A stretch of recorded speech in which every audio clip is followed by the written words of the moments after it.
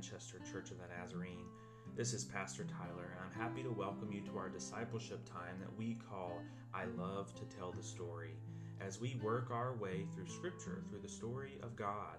This is a grand story that leads us to the good news of Jesus. We're invited not only to read this story, we believe that God wants us to join this great story as partners with Jesus Christ in the work of the redemption and restoration of God's creation. We're glad that you are joining us here. We'd also love for you to join us on Wednesday nights at 6 o'clock as we tell this story together. Thanks again for joining us. So I want to ask a few questions. They're trivia questions, all right? So these come from previous lessons that we've done. So trivia. So I want everybody to have the opportunity to answer these, all right? So if you know the answers, if you know all the answers, maybe answer a couple of them so that we all feel comfortable, but don't answer all of them. And Pastor Kevin's not in here, so I don't have to direct that to him. He knows I'm picking on him. He's not here, but... All right, first question. What is God's name? Yahweh. And do you remember what Yahweh means? I should.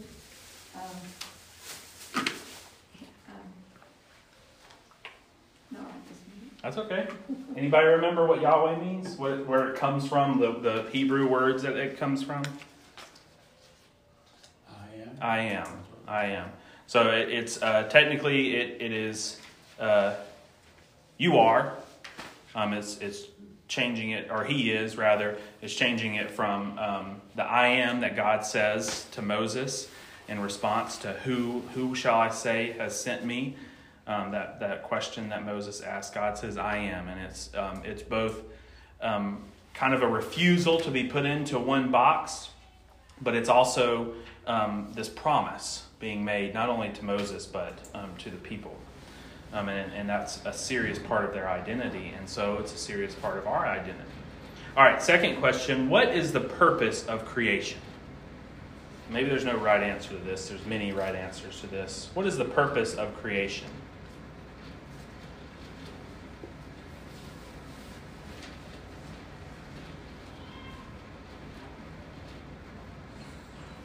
Companionship. Oh yeah, that's good. Companionship. That's very good. I actually want to call out Renee. Renee, you had a great answer to this question on the lesson that we did about creation. I'm trying to remember exactly how you worded it, but I'm going to give you an opportunity to... Do you remember what you said? No. You said something along the lines of not only for God to delight in, but also us, humans, humanity. You know, we delight in God's creation, and that's what God created it for, was to delight, joy, to be drawn into that. All right, another question. What day of the week were the Israelites allowed to take extra manna? Saturday. Technically, I don't know at that point in time. For Israel and Jewish people, it would be Friday. Saturday is their Sabbath. Sunday is our Sabbath, but you're right. Technically, there is that it's the day before the Sabbath, right? What does manna mean? Does anybody remember this one? I've heard it, bread from heaven. Yes, bread from heaven.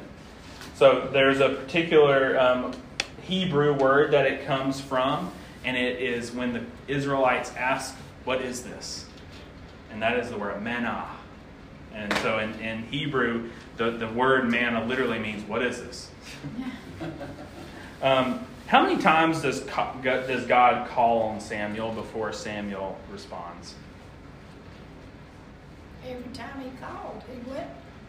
But he didn't Oh, yeah. Oh, good. That's a good answer, yes. 3? Yes, so it's 3 times, but yes, he does get up and respond every time, thinking it's Eli, right?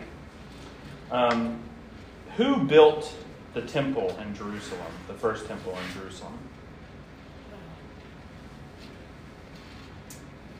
A lot of people.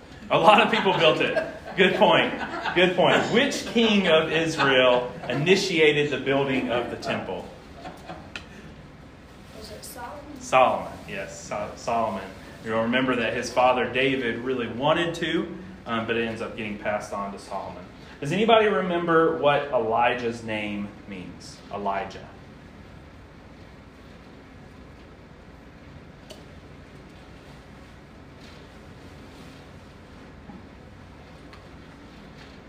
This was, I guess it was more than 2 weeks ago. It was 2 lessons ago that we talked about this one. I'll give you a hint. Elijah was the prophet who came about after Israel and Judah split. So now the people of God were not just one kingdom, they were 2 kingdoms, right? The north and the south.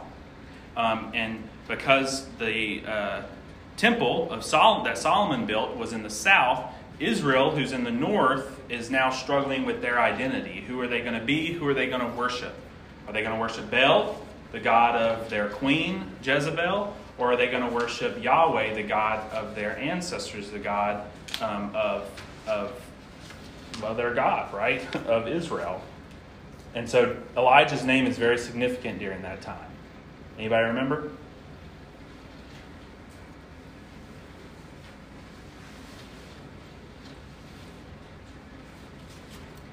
Another hint is that anytime you see a name in the Bible that ends in AH, Yahweh is a part of the name.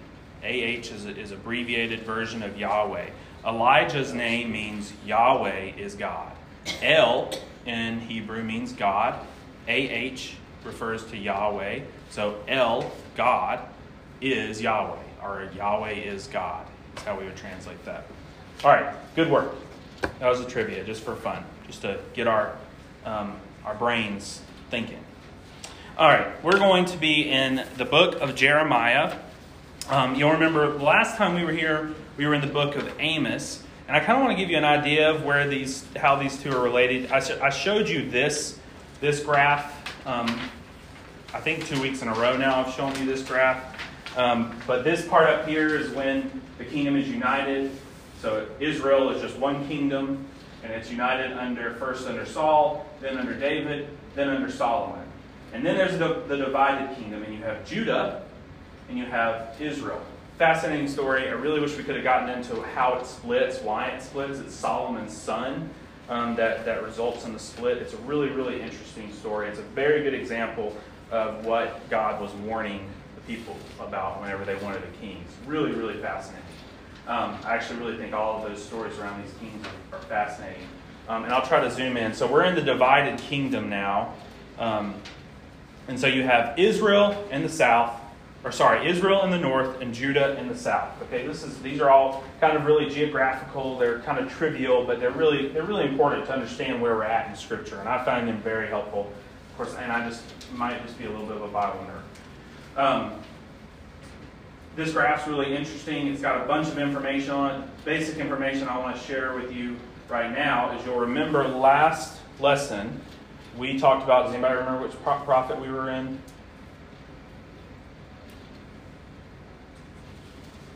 Amos. Yeah. So we were in Amos, and you'll remember, I actually meant to add this in my trivia. Amos is the only prophet who was from the south, Judah, who went to the north. So he's from the south, and he goes to the north to prophesy. Okay, so all of his work is done in the north, Israel, which is all of the tribes except for Judah, and actually Benjamin is with Judah as well, but that's another just note. Now, what you'll see is that Amos, a big part of what he's prophesying, along with Micah and Hosea, Jonah is likely during this time as well, though that's a little bit harder to pin down, is that Israel goes into Assyrian captivity.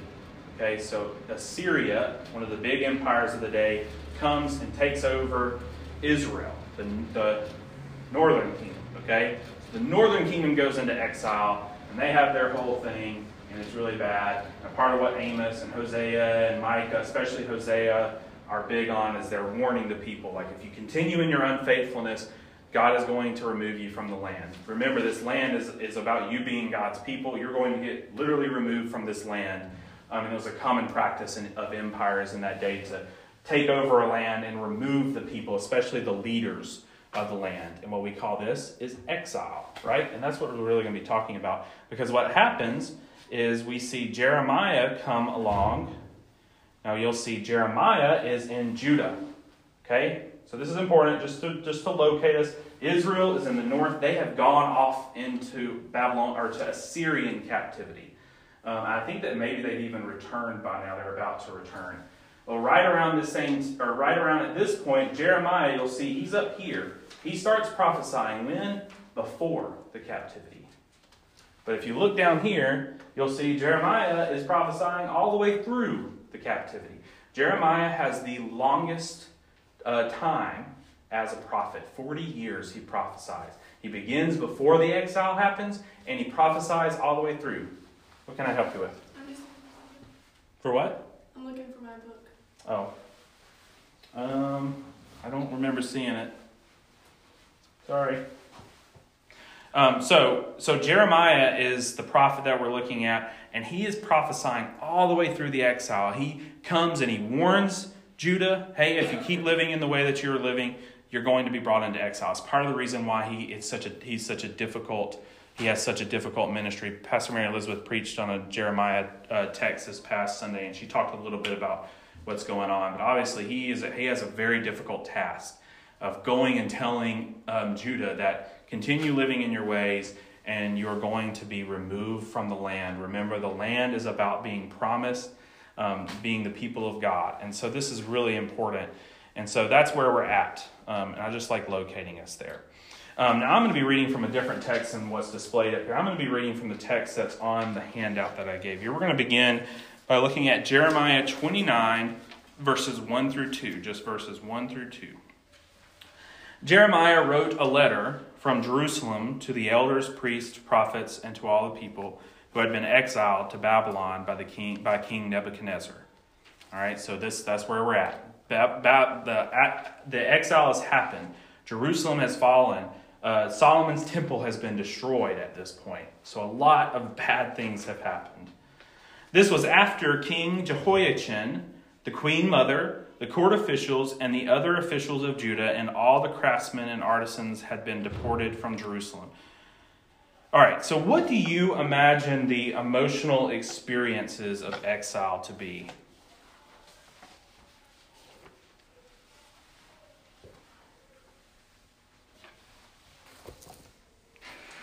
What sorts of emotional experiences might the people be having? It's like being evicted from your home. It's a loss. You've lost what you grew up with. You lost your neighbors. You feel like you've lost everything. Yeah, except for what's on the back. Right. Yeah. Yeah, you've probably lost family in the process of the war and all that leads up to it. Lots of loss, I hear you saying, is what I hear you saying. Any other thoughts? Uncertain about the future. Uncertain.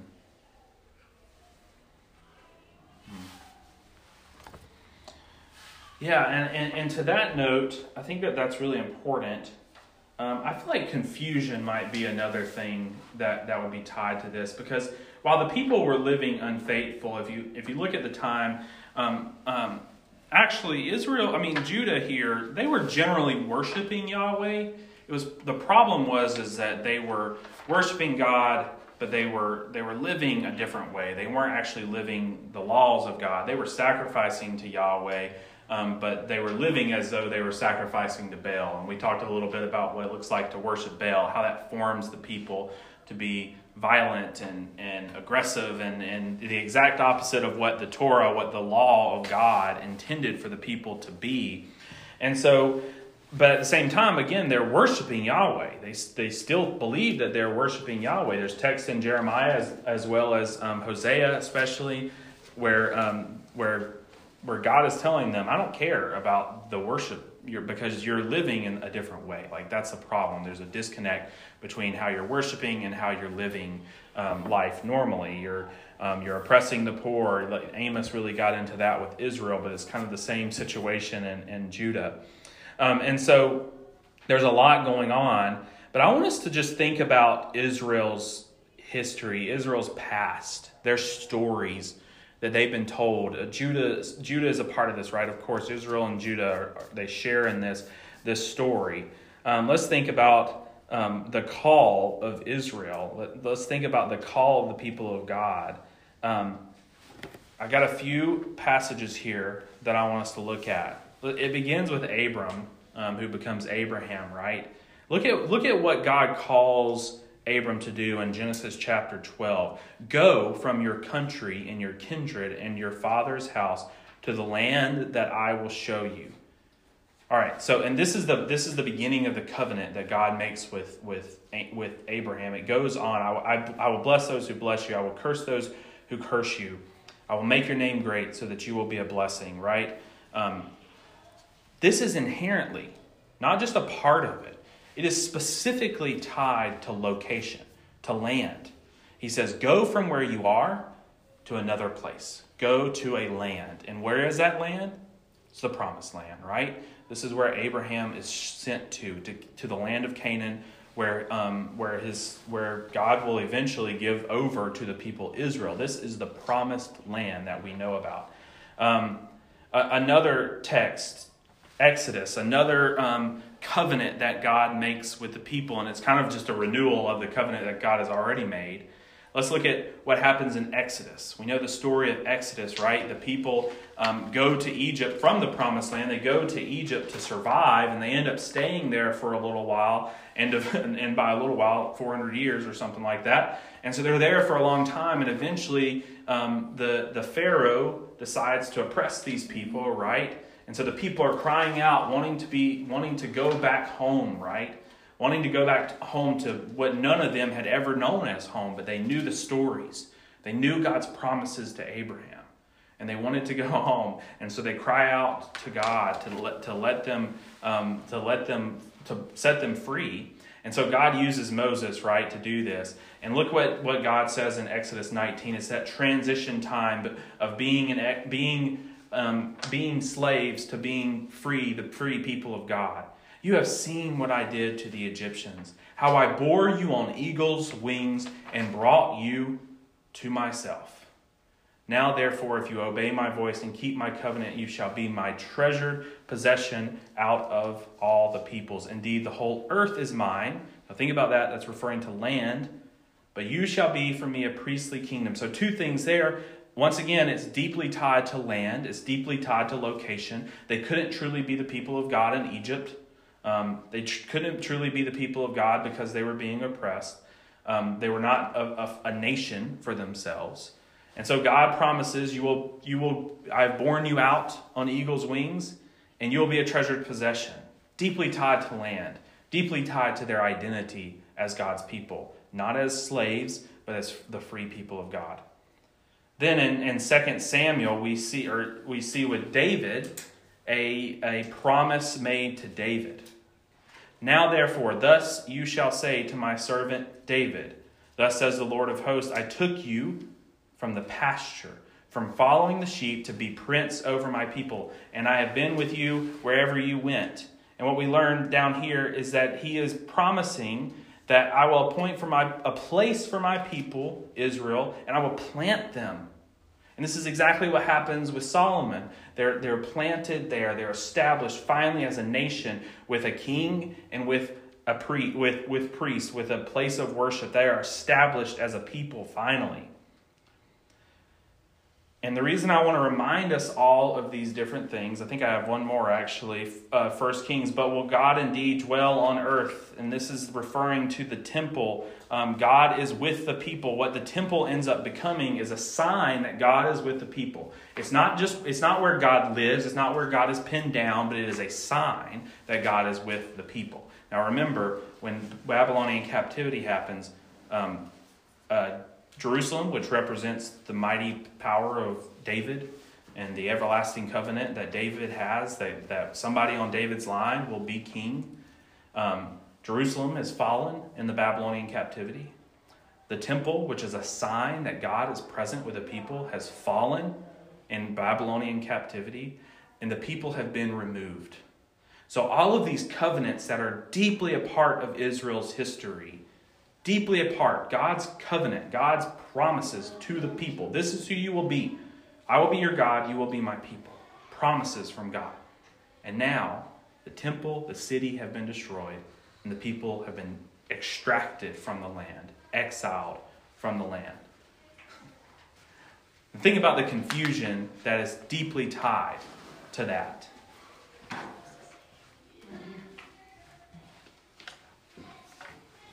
Let's think about the confusion that is deeply tied to that. What kind of questions might they have? This goes back way like 20 minutes ago when Angela said that there's probably some confusion, right? Some questions, some unsurety about the future, right? If these are your promises, and now you've been removed from that land, the temple has been destroyed, what are you thinking? Caitlin? He's not keeping his promises. Yeah. Is God not keeping his promises? He is. What? Yeah. What does our future look like? We're supposed to be the people of God. I really just want us to really get into the emotional sort of mindset that the people are experiencing. That's why I'm spending so much time on this. Not only are they confused and lost like anybody would be, right? Anybody who experienced exile like this, and again, this was a practice of empires of the year of this time. Babylon was the largest empire at this point in time, and this would have been a common practice. If they took over an area of the world, they would have exiled the people. Now, what we see, and this is just kind of fascinating, another trivial thing, Rome doesn't do that, right? Rome becomes one of the largest empire in its day during Jesus' time. What do? They just go to their land and they make them assimilate in their land. But it was a common practice before that in Babylon and Assyria and even and some other ones. I was going to say Egypt, but Egypt generally didn't expand outside of their land. But it was a common practice to remove people. So anybody who would be removed by an empire like this would experience that loss, right? That loss of land, loss of family, loss of all of these different things. But Israel, not only are they losing their home and everything, they are probably experiencing a loss of and confusion of identity. Our identity is deeply tied to that land. Our identity is deeply tied to that city. Our identity is deeply tied to that temple. And so not only are they experiencing that loss, that extreme loss that anybody would feel, they, as God's treasured possession, are probably feeling very confused about the future, very hopeless about the future. They're not where they're supposed to be. They're not who they're supposed to be. So do you think that they ever stopped and thought maybe we wouldn't be in this situation if we had listened to God's will, what he told us to do? Yeah. I think that is such an interesting thought. I mean, I've been studying, listening through 1st and 2nd Kings and 1st and 2nd Chronicles, and those kind of overlap a lot, and they overlap with the prophets. And it's almost like Israel, according to Scripture, Israel was less often faithful to God than they were more often faithful to God. They were almost never faithful to God. But it also shows us how, over and over and over, God tells them to do something. Over and over. Yeah. Over and over, you tell your children to do something, and you still love them regardless, no matter what they do. They hurt you so deeply. Yeah. But you still love them. God still loves them. So it's kind of, Yeah. And that's why Jesus. Yeah. Yeah. I think that's so good. I mean, there is this. We often look at Israel and it's very easy for us to look at them and just think, what is going on? Like, why can't these people figure it out? And obviously we could spend a lot of time talking about that. But I think, even in the midst of all of that, there's probably people that are faithful, experiencing this. Jeremiah is someone who's faithful, and he's experiencing all of this. I think that the emotional and theological confusion that they must be experiencing, maybe they were right to not worship Yahweh, because it seems that God, if the temple's fallen, that means God's not here. And they're wrestling with these emotions and experiences. It's in the midst of that Jeremiah writes the text that I'm going to read. And again, we've only read 2 verses, so I've got to get to it. Jeremiah 29, verses 4 through 7. So we're just skipping over verse 3, going to verse 4. This is what the Lord of heaven's armies, the God of Israel, says. Now he's writing a letter, okay? Jeremiah is writing a letter to the exiles. That's what the first 2 verses told us. This is what he says to the captives that have been exiled to Babylon from Jerusalem. Build homes, plan to stay, plant gardens, eat the food they produce, marry and have children, then find spouses for them so that you may have many grandchildren. Multiply. Do not dwindle away, and work for the peace and prosperity of the city where I sent you into exile. Pray to the Lord for it, for its peace will determine your peace. Now, in chapter 28, just before chapter 29, another prophet named Hananiah comes and says that Judah is only going to be in exile for 2 years. So it's just going to be 2 years. And Jeremiah... Jeremiah's like, okay, yeah, amen. Sounds like a plan. But he comes back and he says, that's not how it's going to happen. It's this hopeful prophecy that actually has led us astray for too many years. I want us to think a little bit about this text. What is odd about this? Is there anything odd about these first few verses that we read here?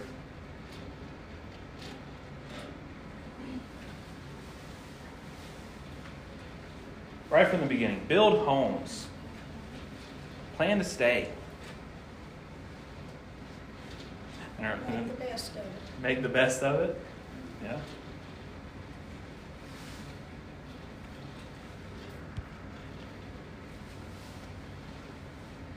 What's odd about this? This is coming from God, right? Now we put it into context who these people are.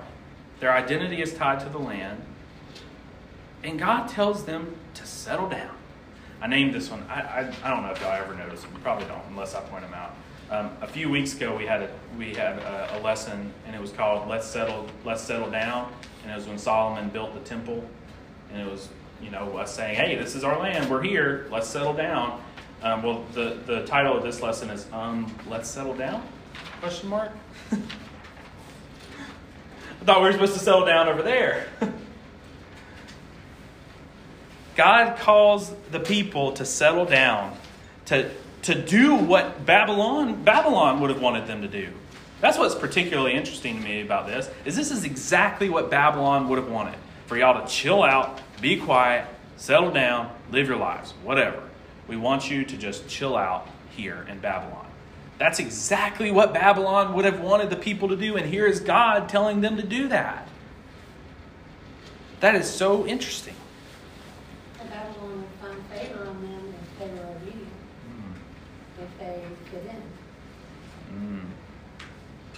Would this be your instinct? God says, seek the peace of the city.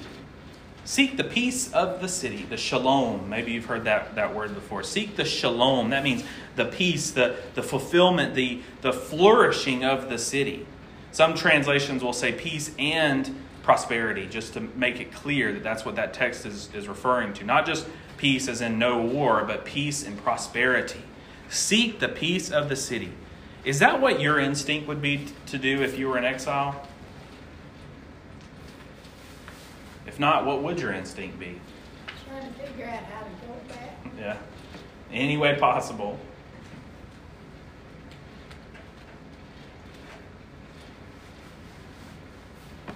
I can't help but think of what the Jews do during Roman oppression.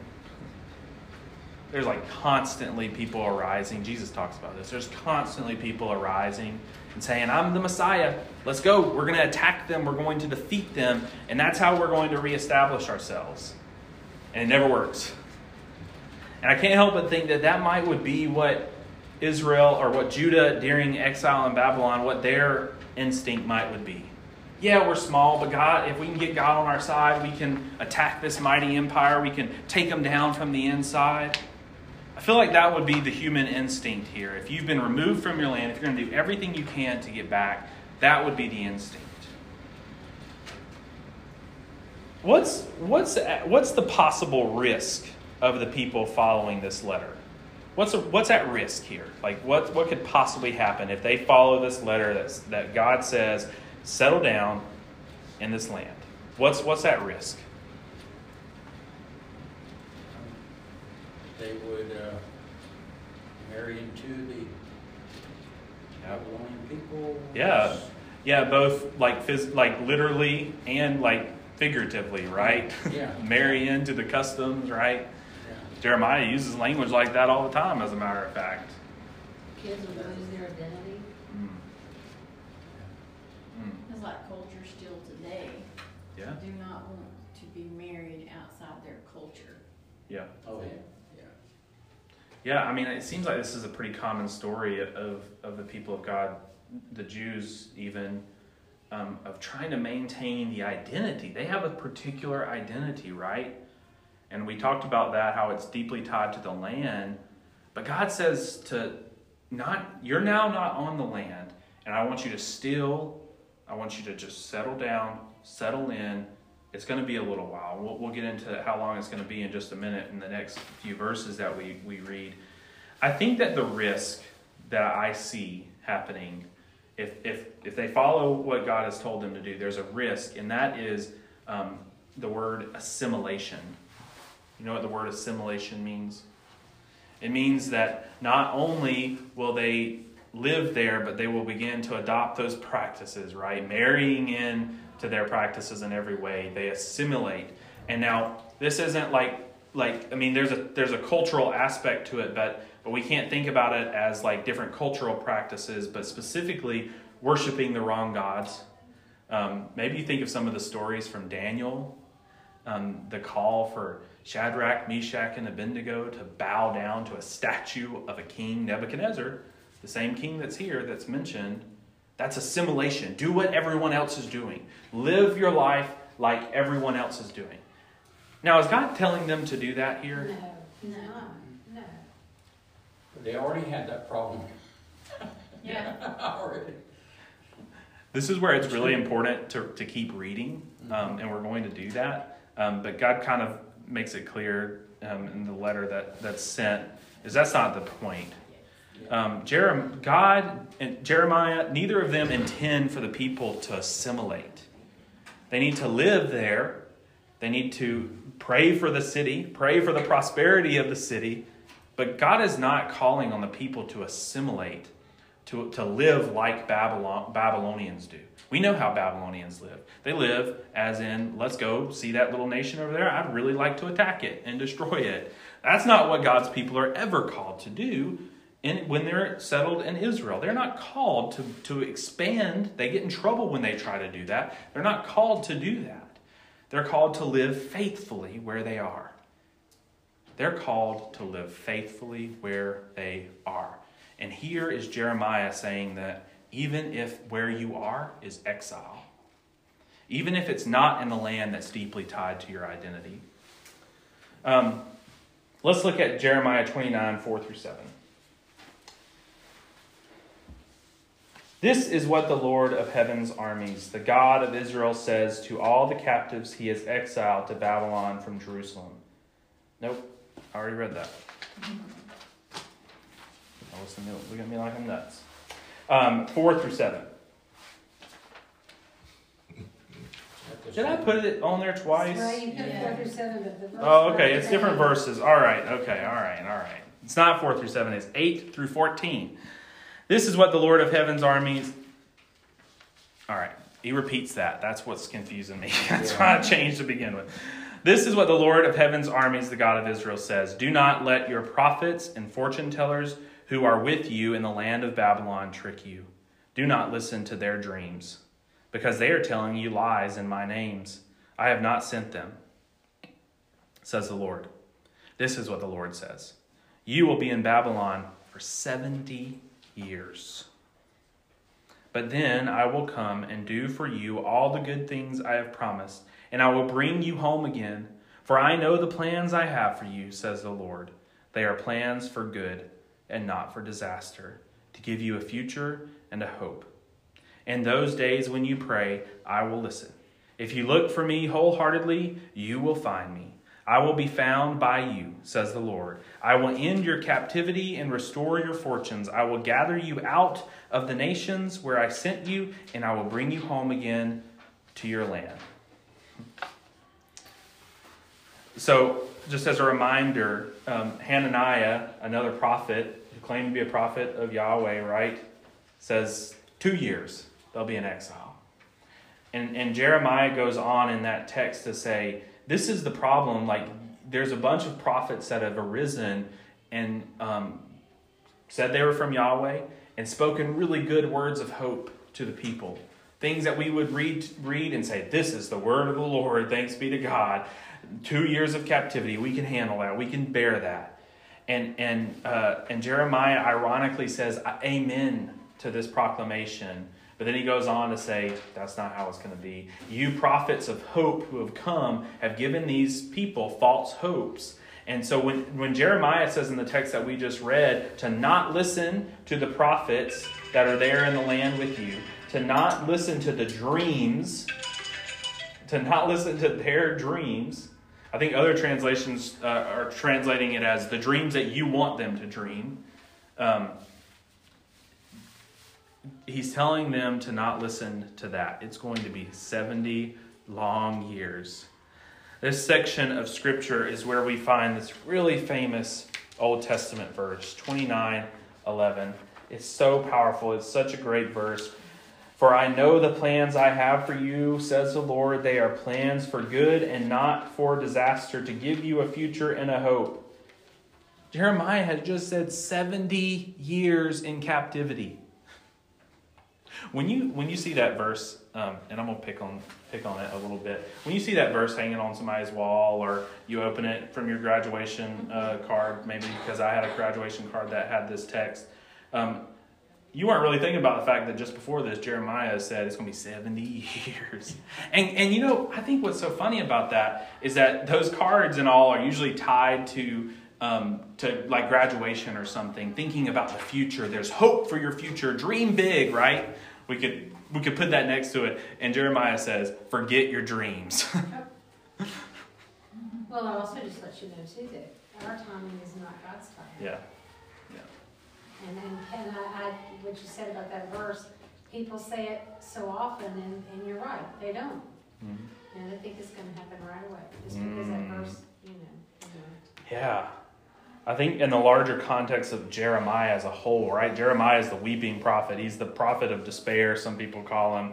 Mary Elizabeth told us this past week that Jeremiah is sometimes Lamentations. The book of Lamentations is attributed to Jeremiah. He's the one that says bad stuff, bad news generally. And here he is saying something like this in the midst of bad news. Because it is in the midst of bad news. It's good news. It's like saying, hold on, it's going to come. But 70 years, most of the people reading this would be dead by then. Most of those children and grandchildren that God has told them to have will have never even seen the land of God, the promised land. And yet it's hope-filled. It's a hope-filled verse. What are the plans that God is talking about? Well, God's made it clear throughout Jeremiah before this that whole exile thing was a part of God's plan. That whole suffering and being removed from the land, that's pretty tough. That's a part of God's plan. The whole 70 years in exile, that's a part of God's plan. That is tough. For most people, that's just a lifetime. Yeah. I mean, it's a lifetime. It's forever.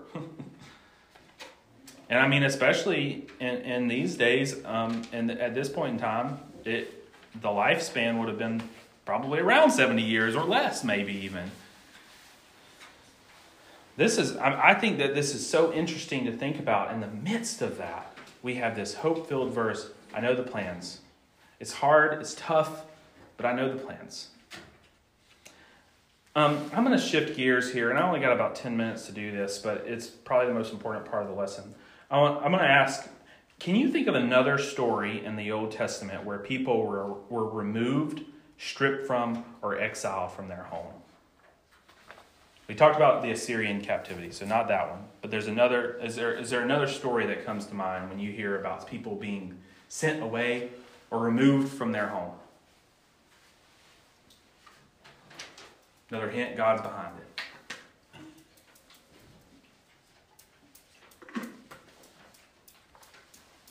But if you look at it, there's kind of several. There's Noah and the ark. They, totally left. Yeah.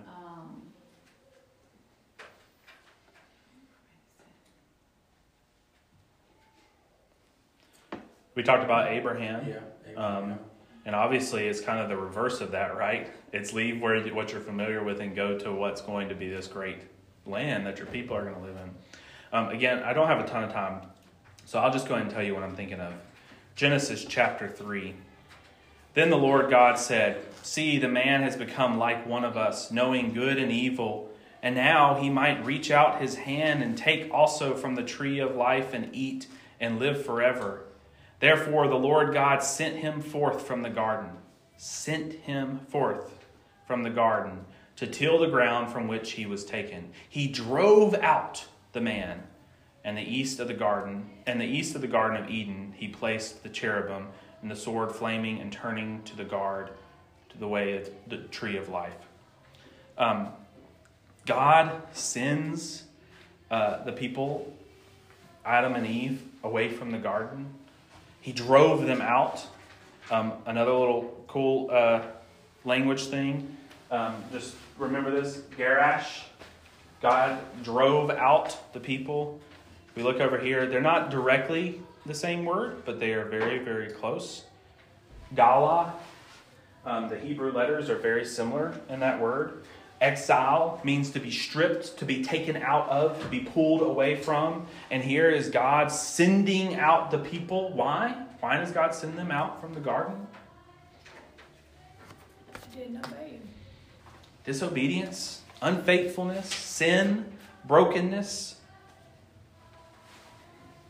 Adam and Eve, they're driven out from the garden. We know that this garden, it is and it represents human flourishing. It represents what God intended for creation. It's the story of what God intended for us. It's the story of what God wanted for us and all of creation. And because of the people's sin, their disobedience, God has to drive them out. He has to exile them from their home, from the home that God had given them from the beginning.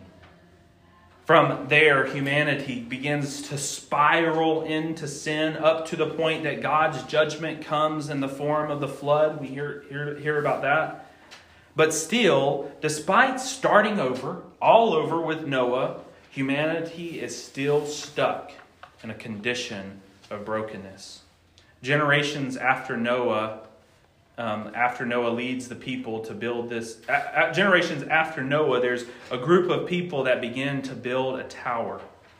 Does anybody remember the name of that tower? We call that Babel.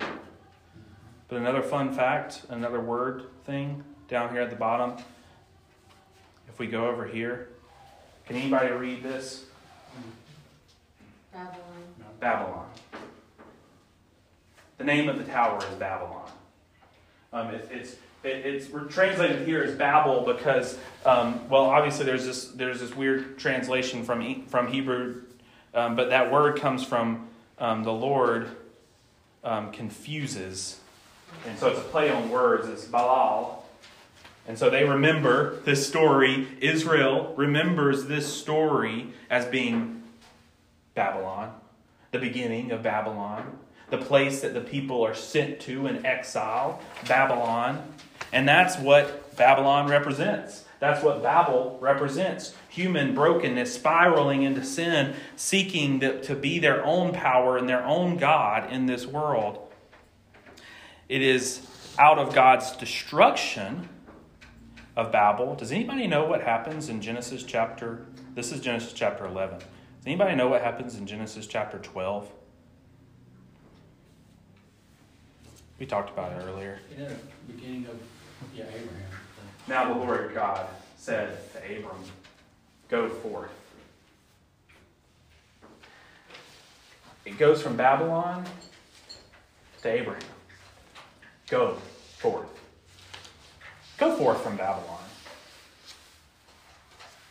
Go forth from the land that has been split apart and broken open because of Babylon.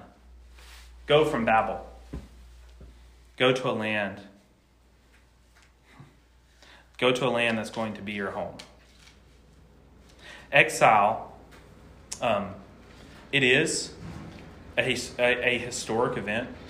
I'm not here to try to debate that whether it literally happened. It did. There's lots of proof that it did. But I just want to remind you of a central philosophy of this class for this lesson, that we're not here to be informed about anything. We're here to be transformed. And so even the historical events that we find in Scripture, there's a lot of them. There's a lot of them in the Old Testament. This historic event of exile, it has a serious meaning. It's not just there to tell us what happened. It's not just there so that we know the history of Israel. That's a part of it, but it's so much more than that, because our history is our story. Our story shapes us. Our story tells us who we are. Exile is not just a historical event in the life of the people of God. The people understood it then, and we understand it now as being an analogy for the human condition. It is a human condition to be exiled. We are in exile. We are not in the garden. The garden is what God intended, and we're not there. Look around. We're not there. And so the exile is not only what happened to both Israel, the northern kingdom, and Judah, the southern kingdom. It is what has happened to humanity from the beginning of our sin. Exile is our human condition. It represents our human condition. Now, with 2 minutes to spare, let's think about Jeremiah's letter to the exiles as exiles. What is the message for us, for God's people today, in a world that, again, is not the Garden of Eden? No matter where you're at, doesn't matter what nation you're at, doesn't matter where you live, it's not the Garden of Eden. We are in exile. We are still experiencing the brokenness of not only our own sin, but the sin of all of creation. And all of creation is experiencing the sin of us and of everyone. Settle down, live a normal life. Not lives of assimilation, but also not lives of violent resistance, right? Not lives of assimilation, but of faithful resistance through presence, through living in presence, through living faithfully, again, seeking God, seeking the Lord with all our heart. It's a part of our faithful living, right? To be seeking God, to living faithfully to what God has called the people to live, not assimilating, not just taking in all the practices of the world, but living faithfully here. Starting families, having children, having grandchildren, settling down, question mark. God calls people, even in a world that has experienced Jesus' coming. And this is supposed to be an Advent teaching, and maybe you can pick up on some of those themes yourself. But Advent is the time of the year, the time of the church calendar, where we prepare ourselves. Not only for Christmas Day when we celebrate Jesus came, but we're preparing our hearts and ourselves every single year. Remember, this is a cycle. Circles back every single year. Every single year we come to Advent anticipating that Christ is coming again, anticipating that we will not be in exile forever. It's been a long 70 years. But the promise is that the Lord knows the plans He has, not just for us individuals like everywhere, but for all of creation. And so we live in Advent constantly, not just these 4 weeks in November and December, but constantly, forever. We are always in Advent. We are always waiting, anticipating the advent of Christ, the coming of Christ to set us free. Not from any, maybe not most of us here probably aren't experiencing the experiences of exile that Israel experienced, that Judah experienced. Sometimes we do, sometimes we might, of oppression, of brokenness, being stripped of everything that we have. But at the very least, and I should say at the very most, we are all experiencing exile because of sin. Separation from God's presence. And God says, live faithfully, seeking after me. And that is our call as well, not just the people of Israel and Judah. All right. I said I was going to do it in 2 minutes, and I didn't. It's like the scripture on to be in the world but not of the Sure. world. Yeah, I have something written down like that somewhere. I end up just having so many notes. Oh, I have more reflection questions on the handout. I think I say something about that on there. And you can read through these. We, like the exiles, await the advent of Jesus to make all things new. In the meantime, we are made new by Christ's first advent, and we are invited to live in this world while not being transformed or assimilated to it, but we are being called to live in this world. Oh man, there's just so many things I wanted to take from that. We're not called to try to escape this world. We're not called to separate ourselves from interacting with the world. We're called to not assimilate to the world, but we are called to live in the world, just not of the world, right? All right. I'm done. I promise. All right. Lord, thank you so much for this opportunity for us to gather here for your word that just speaks to us just from so far away, from so long ago. These historic events are just so important for our lives. Help us, O Lord, as we live as exiles in the world. Help us during this Advent season to not assimilate to the practices of the world, but to be reminded that this season of Advent, of Christmas, it's about you. It's about your coming to us. And not just your coming to us, but your transforming of us, that we might live faithfully in the world, but not assimilated or transformed by the world. Help us, O Lord, to be your people faithfully as we go throughout our week. In Jesus' name, amen.